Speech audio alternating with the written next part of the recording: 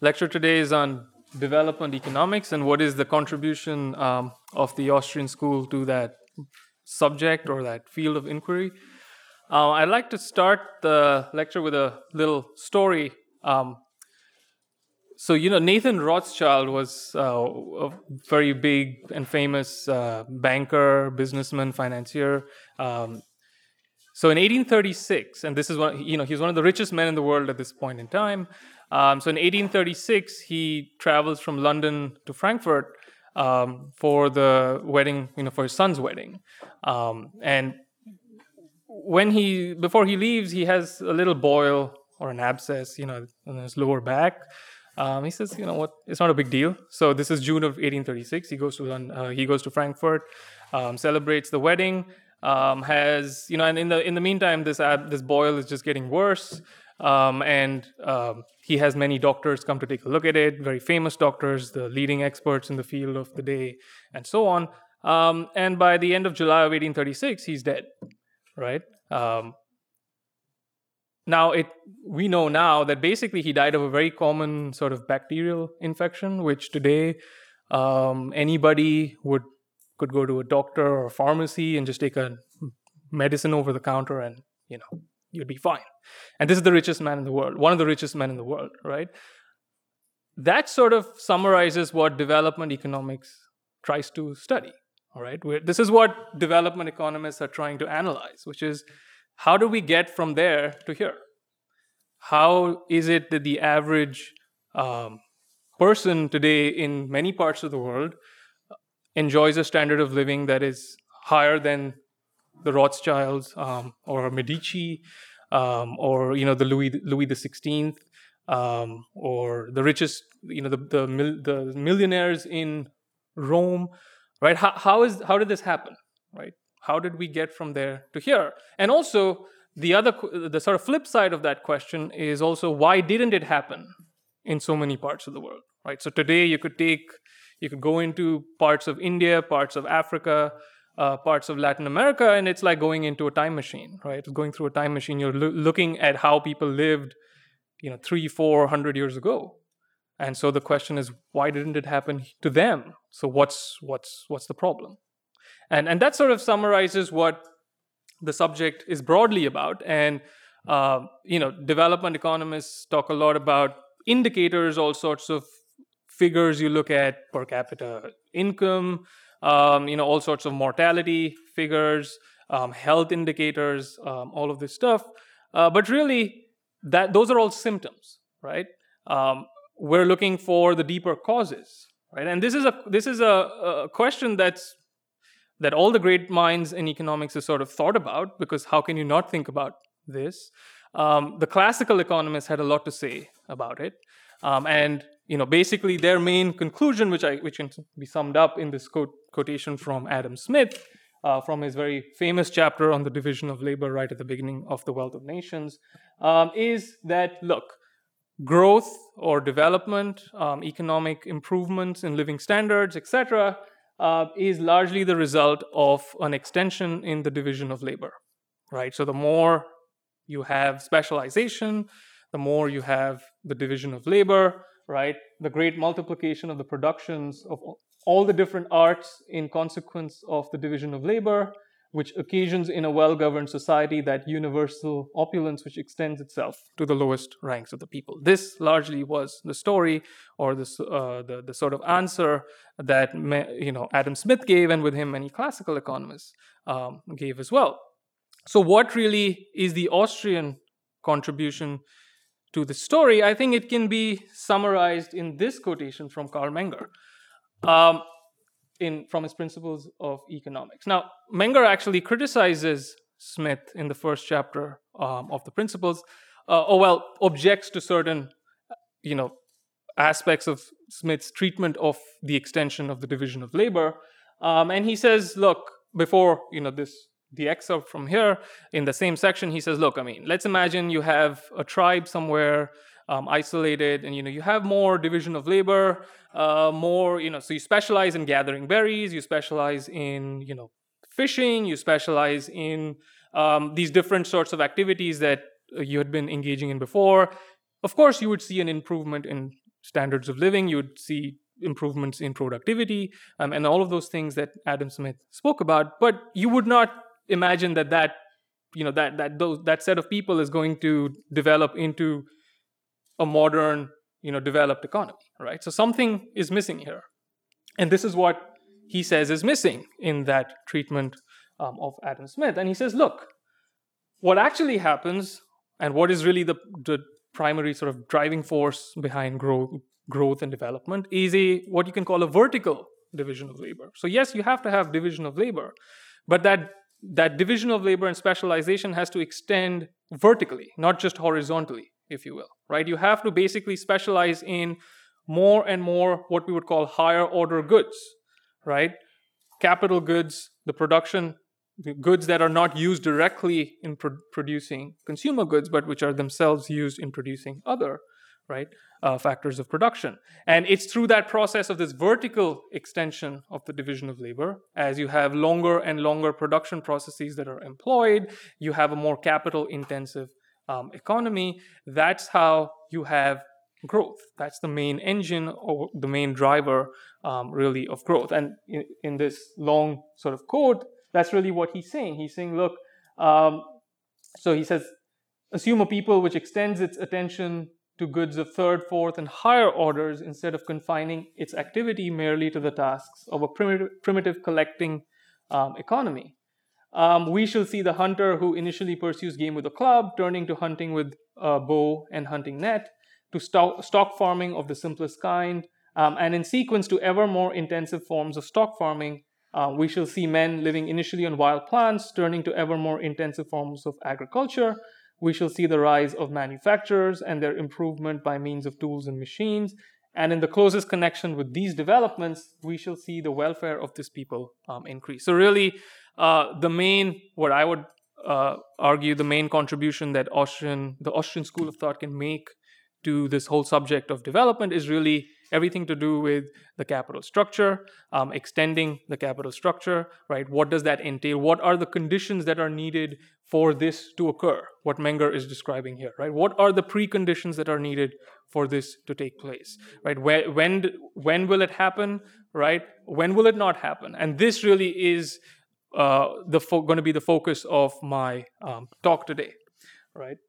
Now, to get some basic concepts at hand, I'm sure many of you have probably already encountered these in earlier lectures, but we can perform a thought experiment and look at Robinson Crusoe, or if you wish, you could think of Tom Hanks in Castaway. I wouldn't, but that's up to you.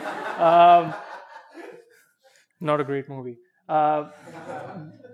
So you have this guy stranded on an island. He can produce two goods, right? Fish and berries.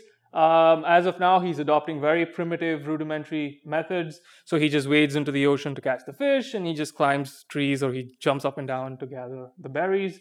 His productivity is low, right? He acquires a very small bundle of goods for the time that he devotes to production. So the question is, well, how can he acquire a larger bundle of these consumer goods? How can he grow his little economy, right? And you can talk about it with, using the simple diagram of the production possibilities frontier, right? You have basically amounts of one good on the y-axis, amounts of the other good on the x-axis, and what you're really saying is, look, a point like point N on the in the box on the left there is something that is unattainable, right, for Robinson right now. So given his sort of techniques that he's adopting, given the amount of time he's spending, right, he can only acquire goods that are on the line or inside the frontier. How do you get to that point outside the frontier? That's really the question that we're asking. Now, of course, one way for him to do this would just be to work harder, right? So use the same rudimentary techniques and keep working harder and harder. But obviously, there's a limit to how much, right, his little economy can grow doing this. Well, this would mean that he's not really becoming more productive, right? The amount of goods produced per hour worked would still be the same. He's adopting the same techniques, but he's just working longer hours in doing that.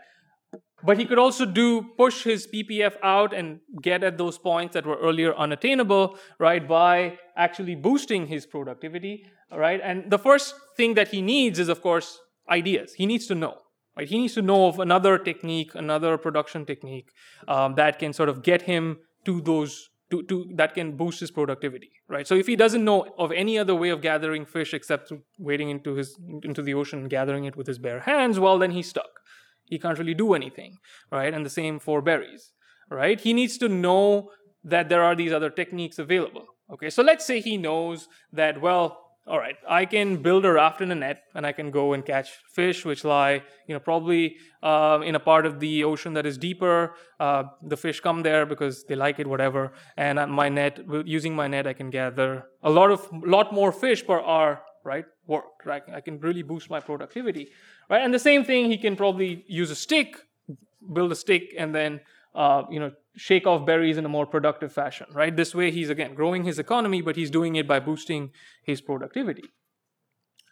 But just having better ideas is not enough for him to actually do that, right? So here you can see we're really talking about what Menger is talking about, right? Was talking about, which is you're going to devote some of your time not just to producing consumer goods, but you're going to take some of that time and produce these capital goods like the raft and the net and the stick, and then use those to produce the consumer goods. All right? So if you have to move from this shorter process, which is the more rudimentary process, to a longer process, which involves more steps, more stages, but also more time, right? So the moment at which you begin producing, right, your fish with the raft and the net the fish lies further away in the future as compared to when you can just go into the ocean, wade, and gather the fish. All right? So it's not just enough for him to have this better idea and then begin. He can't just simply embark on this longer process, right? There is some other cost involved, which is basically an intertemporal choice, right? He basically has to choose between consumption in the present versus consumption in the future. All right?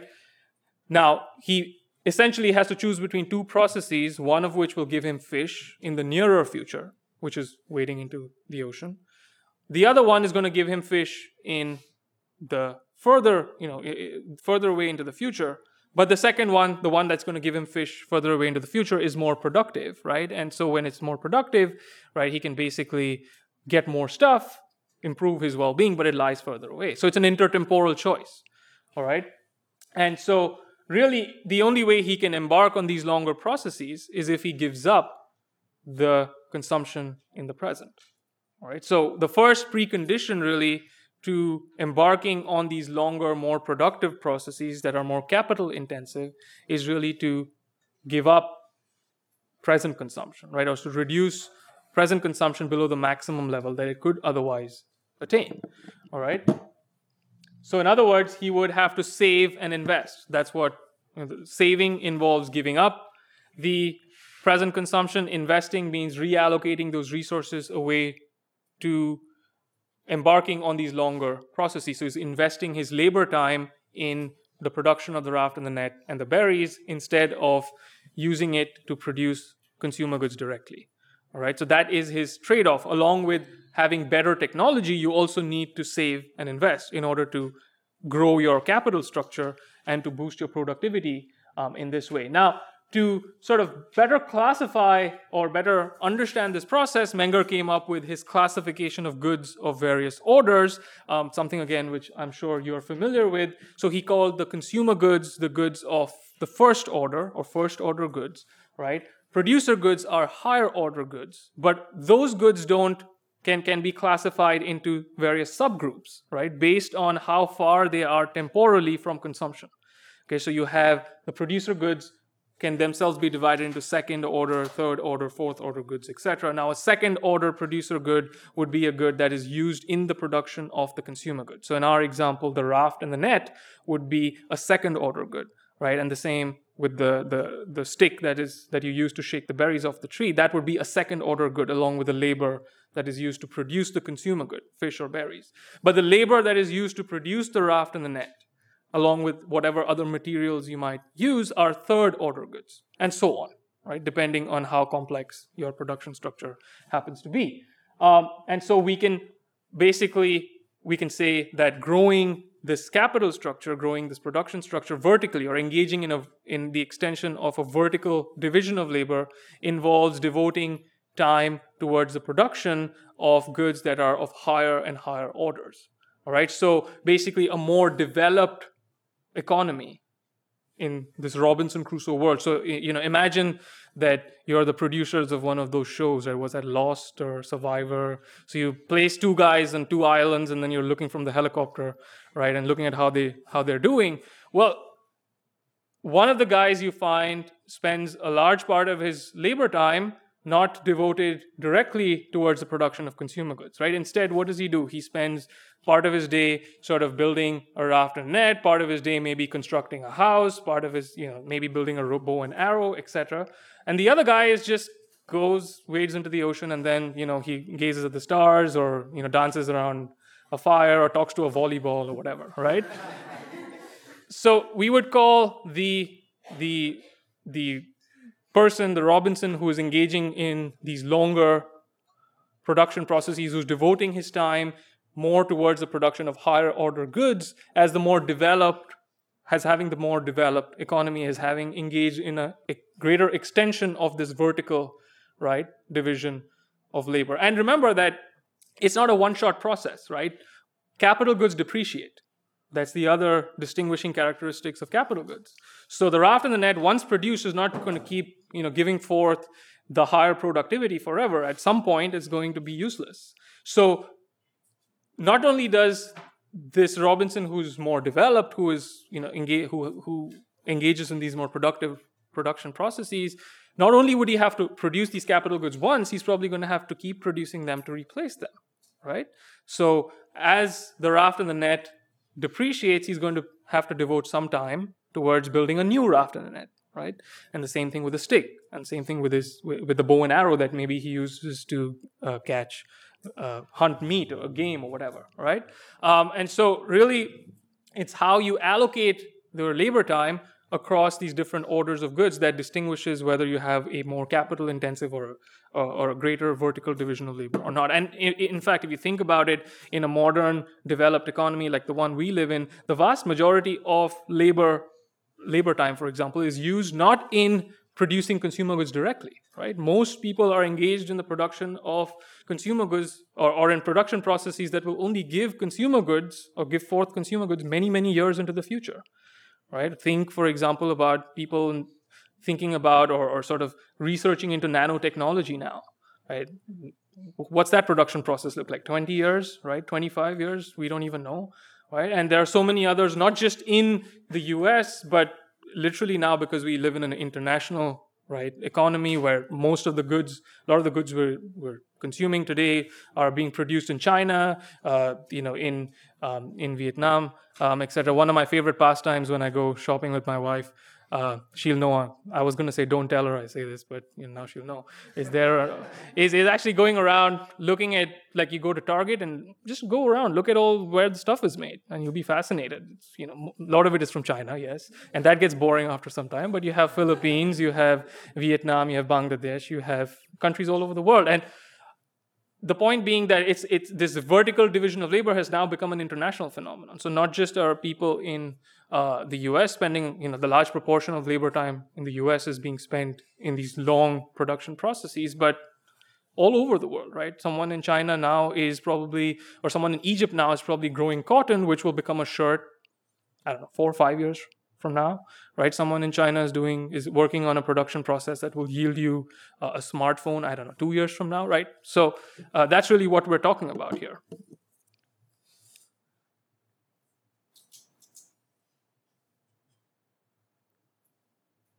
Right, so that's, so this is, I think, the benefit of the Robinson Crusoe thought construct is it sort of helps you focus your mind on and not worry about many of the inessential details and sort of convey the basic message. So if it's the same thing, you're talking about two Robinsons, right? You'll find one guy using his time very differently, but also having a much higher standard of living in terms of the actual goods that can be consumed, right? The other guy might very well have spending more leisure time, but the bundle of the richer Robinson will have a much greater flow of fish, of game, of meat. He'll live in a better house, etc. Right, and that's really, in a sense, what we're talking about when we talk about a developed or better developed economy and a less well-developed economy. Now, this is an example of the production of bread, right, in the developed countries in the 20th century. As you can see here, a lot of goods of various orders go into producing bread, something very mundane, simple, something we take for granted, right? And so, like, for example, the seventh order here would consist of agricultural machinery, fertilizers, chemical plants, right, used in this process. And you have a sixth order, fifth order, etc. All of it flowing and sort of interlocking one with the other until you have the flow of your final consumer good, which is bread. And if you compare the production of bread in rural North India in the mid 20th century, you can see you still have 7 orders of goods, but if you look at the sort of the quality and the kind of goods and the number of goods in this capital structure against this, you can see that this is far more rudimentary, right? And obviously the final product is also going to differ in quality as compared to the developed country example. Now, these examples or these charts of these orders I took from a book by Sudha Shenoy. It's available on Mises.org. I believe it's called An Outline for International Economic History. And the whole book is basically develops and looks to apply this notion of a vertical division of labor and analyze different growth episodes, especially that of England. And this is another example. This is late 20th century cotton garments in developed countries. Again, you can see, so the final product is cotton garments, but you can see how many different orders and sort of different capital goods sort of go into creating that final product, which is available when you just walk into the store, right? And you can see here also, I don't know if all of you can read it, but some of these things are made in the UK, some in the US, some in Germany, some in Japan, so some in China, right? So it's an international process going on here, right? So this is so to boil it down, along with one of the main preconditions of engaging in this extending this division of labor vertically that Menger spoke about is saving, right? And so it's not just enough to know or to have better technology, have better ideas, but you also need to actually have savings available.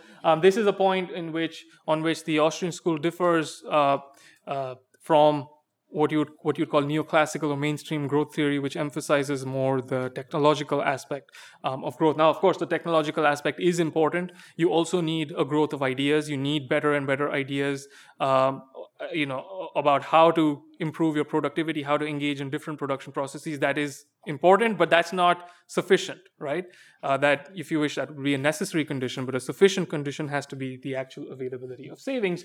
And Rothbard, in a quote from Man, Economy, State, says, look, what is lacking in these developing countries is not knowledge of Western technological methods, know-how. That is learned easily enough. The service of imparting knowledge in person or in book form can be paid for readily. What is lacking is a supply of saved capital needed to put the advanced methods into effect. The African peasant will gain little from looking at pictures of American tractors. What he lacks is the saved capital needed to purchase them. That is the important limit on his investment and on his production, right? So what Rothbard is saying here is, I think, an important point, which is he's saying, look, if you look at a developing country or parts of the world that are less developed, ideas are out there, right? They can learn about the more advanced production technology that is being adopted right now in more developed parts of the world. But what they lack is the capital, right? What they lack is the savings. So just differences in the knowledge of technology is not enough to explain why we've had improved growth in certain parts of the world, but not in other parts of the world, right? We have to talk about savings and the need to save and invest. All right, so the second sort of aspect of, or the second precondition, so we need savings, but the second precondition is really goes to the heart of, look, how do you put together such a complex structure in a non-chaotic fashion, right? So again, going back to some of these examples here, look at the number of goods, right? Firstly, is bewildering. Look at how geographically dispersed their production is. All right. Look at how many different orders there are. How does this thing mesh? Right? How does this not lead to chaos? How is it that producers who are geographically and temporally so dispersed from the final consumer good that's available, how do they all know what to produce? Right? How does the system work? Right? For example, I mean, you walk into the store, right? So this is clothing. You walk into the store, you have a shirt. You want a shirt, it's there. Right? How did you tell the guy growing the cotton that you wanted the shirt? Well, you didn't he's not your Facebook friend or anything, right? You didn't give him a call and say, well, 5 years from now, or right now I want a shirt. Well, anyway, it's not going to happen because the production process takes time, but you don't call up somebody and say, well, 5 years from now, I'm going to want a shirt. This is my size, right? This is the color I want, make it.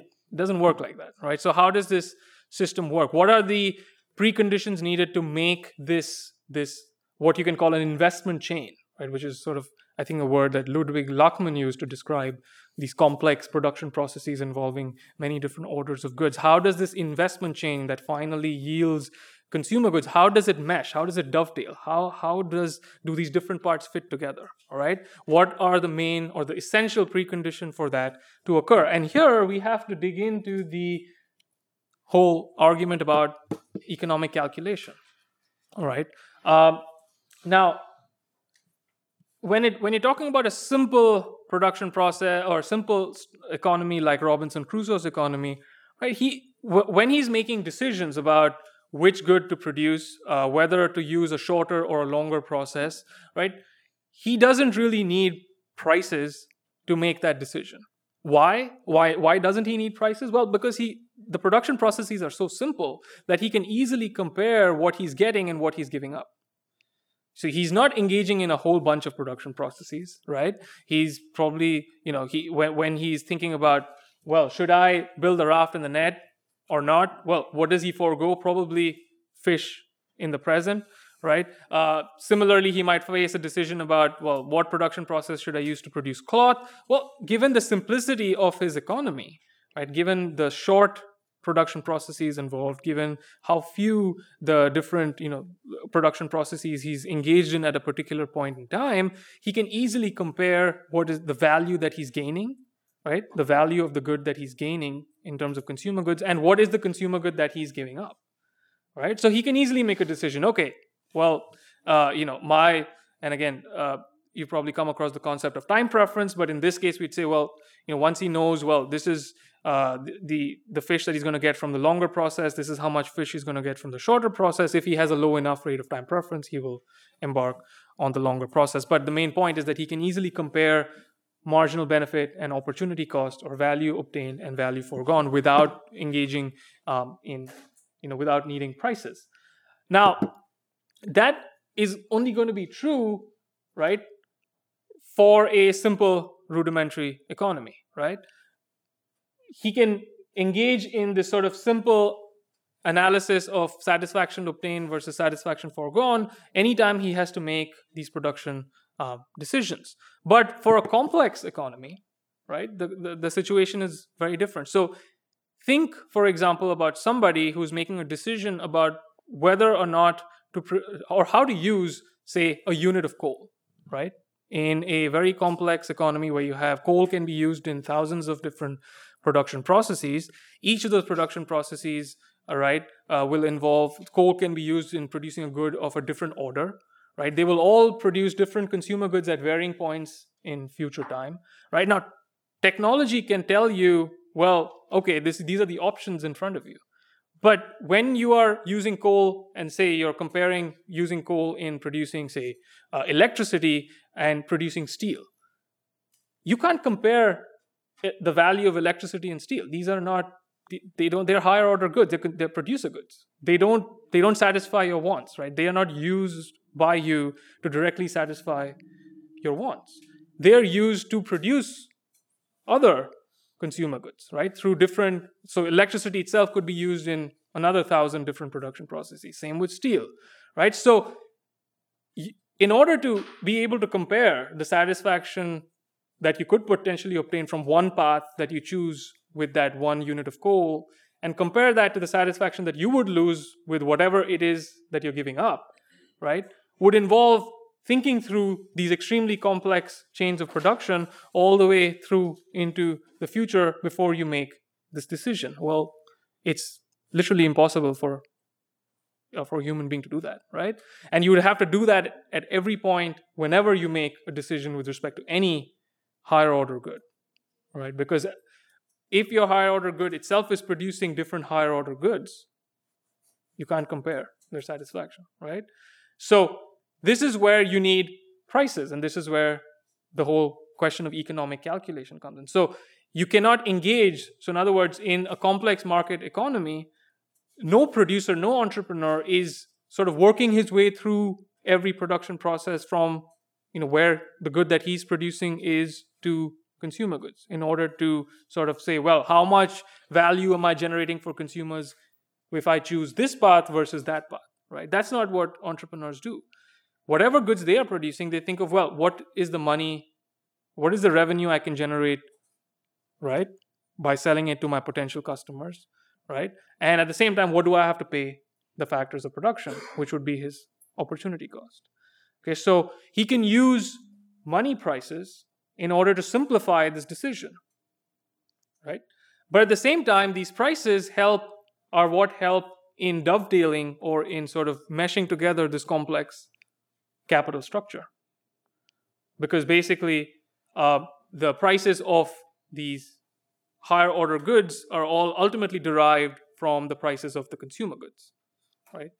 But it doesn't occur in any one through the actions of any one entrepreneur. It happens through the actions of thousands of entrepreneurs, all operating in their own limited fields as they're making their production decisions, right? So this is another huge contribution from the Austrian school to development economics, which is to say, well, if you want to develop, you want to grow. Well, the main thing you need to do is to engage in this extending this division of labor vertically. Well, one of the main preconditions for that is saving, but the other main precondition is to have a working price system. Well, what do you have? How can you have a working price system if you have certain institutional conditions in place, which is largely the institutional conditions of private property, right? And so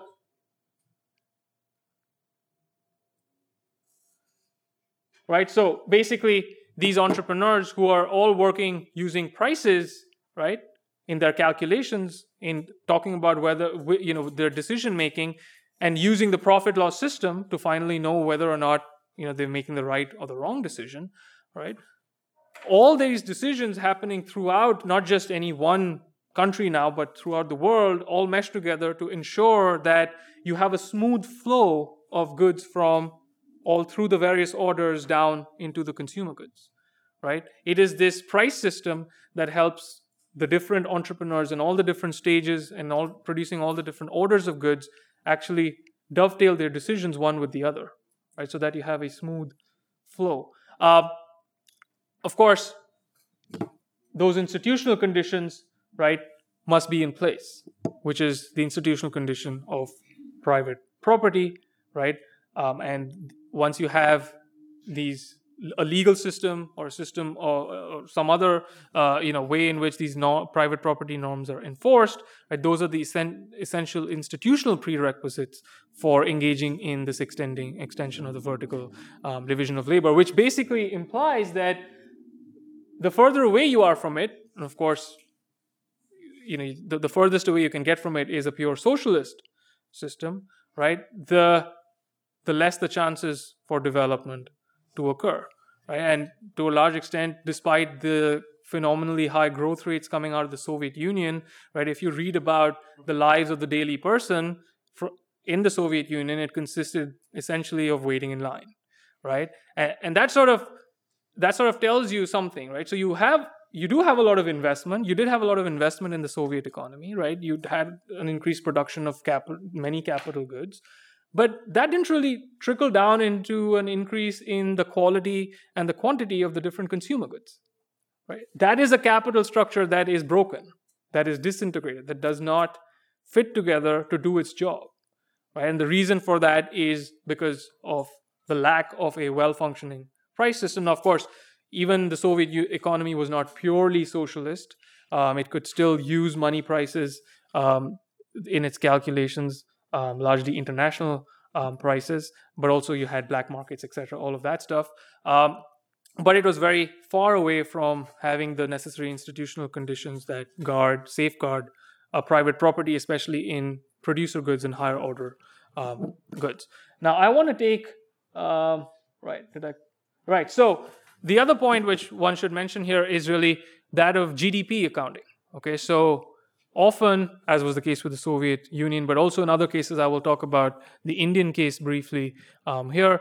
GDP does not give us the whole story if we want to know about growth and development, right? Because of the fact that you can have increased production of capital goods, which don't really give you and yield you an increased production of consumer goods, which ultimately is what we all care about, right? So the increased production of the different capital goods might go in and increase the GDP numbers, but they don't necessarily increase and improve the per capita living standards in terms of the actual consumer goods that are available, right, within that economy.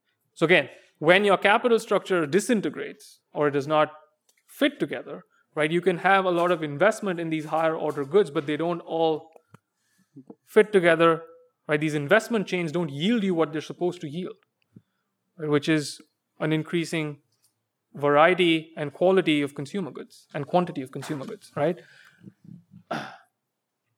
All right. So the Indian case, I have about 10 minutes. I think that'll be about enough time to go through it quickly. Now, for those who don't know much about Indian history, India was gained independence from the British in 1947, and soon after that, sort of instituted a planning commission, got 5-year plans that came out every 5 years, and this was largely from about 1950 till about 1991 when the reforms kicked in. Now, of course, the 5-year plans started meaning a lot less even by the 1980s. But the heyday of planning or the height of planning was immediately after gaining independence, which was in the 50s, 60s, and really the 70s. Now, again, the Indian economy was not a purely socialist economy in the sense that it did not completely eliminate the markets for the higher order goods. In fact, the Indian economy is sort of a strange case, but also an interesting one because they didn't even nationalize everything. So by the way, the reason for engaging in this whole exercise was to try and produce everything within the Indian border, right, within India.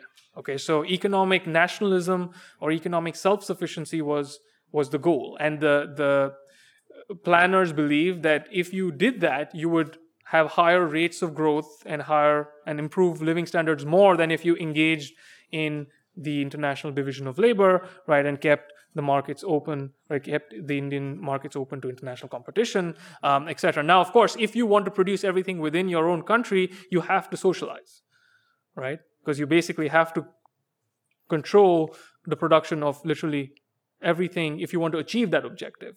Now, and this is a quote from Jawaharlal Nehru, who was the first Prime Minister of independent India and also a very prominent leader of the freedom movement from the British. And he says, well, I believe in one of his speeches, he says, well, I believe as a practical proposition that it is better to have a second-rate thing made in our country than a first-rate thing that one has to import. Well, I mean, with that sort of objective and philosophy, it's hardly surprising that they didn't really weigh the costs and benefits of doing this. That's exactly what he's saying. Anyway, that was sort of the overall philosophy. But I think the gentleman here is P.C. Mahalanobis, who was sort of the intellectual, the brain behind Indian planning, especially in the early days in the 50s. He was a physicist and a statistician, a sort of a polymath who also dabbled in economics, unfortunately.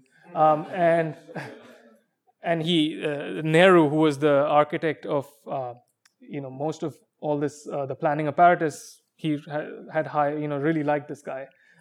So he was one of his main advisors. So this is sort of him laying out in, again, one of his papers, why are we doing this? And he says, look, why do we then import machinery? Because we have not started factories to fabricate heavy machinery needed for the production of steel, cement, etc. Once we do this and establish a heavy machine building industry, we shall be able to use our own iron ore and with our own hands produce steel, and then use the steel to produce more machinery. Our dependence on foreign supplies will be greatly reduced. The main obstacle to rapid industrialization thus removed, we shall be able to increase production and employment quickly. Now, of course, one has to keep in mind that a lot of this happened with the backdrop of colonialism. So,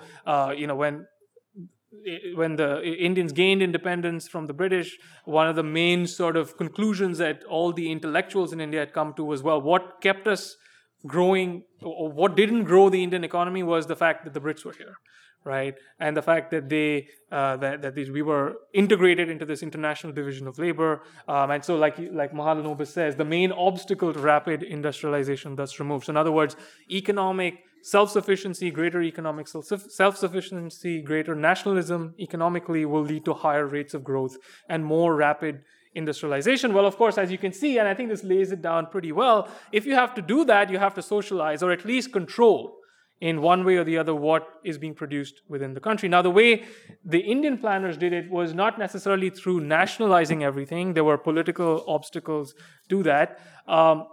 But what they did was had a very intense system of regulation and licensing by which they more or less controlled everything that was produced in what you could call the formal economy. Of course, you had this informal economy where production processes were, low-scale enterprises, very small scale, carrying on production largely outside the system, but within what you can call the formal economy.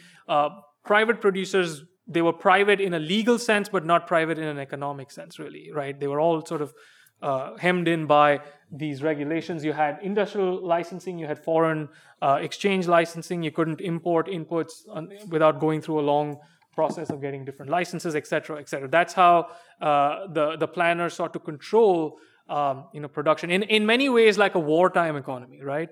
That's probably what happened. And it's interesting that lots of these controls were actually carried forward from World War II, right? That they just, for all the crying about the fact that the Brits did such a, oppressed us so much, they just carried those controls over from World War II down into independent India, right? So what happened, and I'm looking at the period between 55 and 65. Now, this period again had a rather high rate of GDP growth. It's not anything high by Soviet standards. It was about 4.2% per annum over 1950 to about 1965. Per capita GDP growth was about 2%, 2.1%. By Indian standards, that was very high. So compared to pre-colonial, the colonial days, it was very high. All right. So the planner said, "Look, this is great. GDP is growing. This is what we want. This is what we wanted to do. This is what rapid industrialization is all about."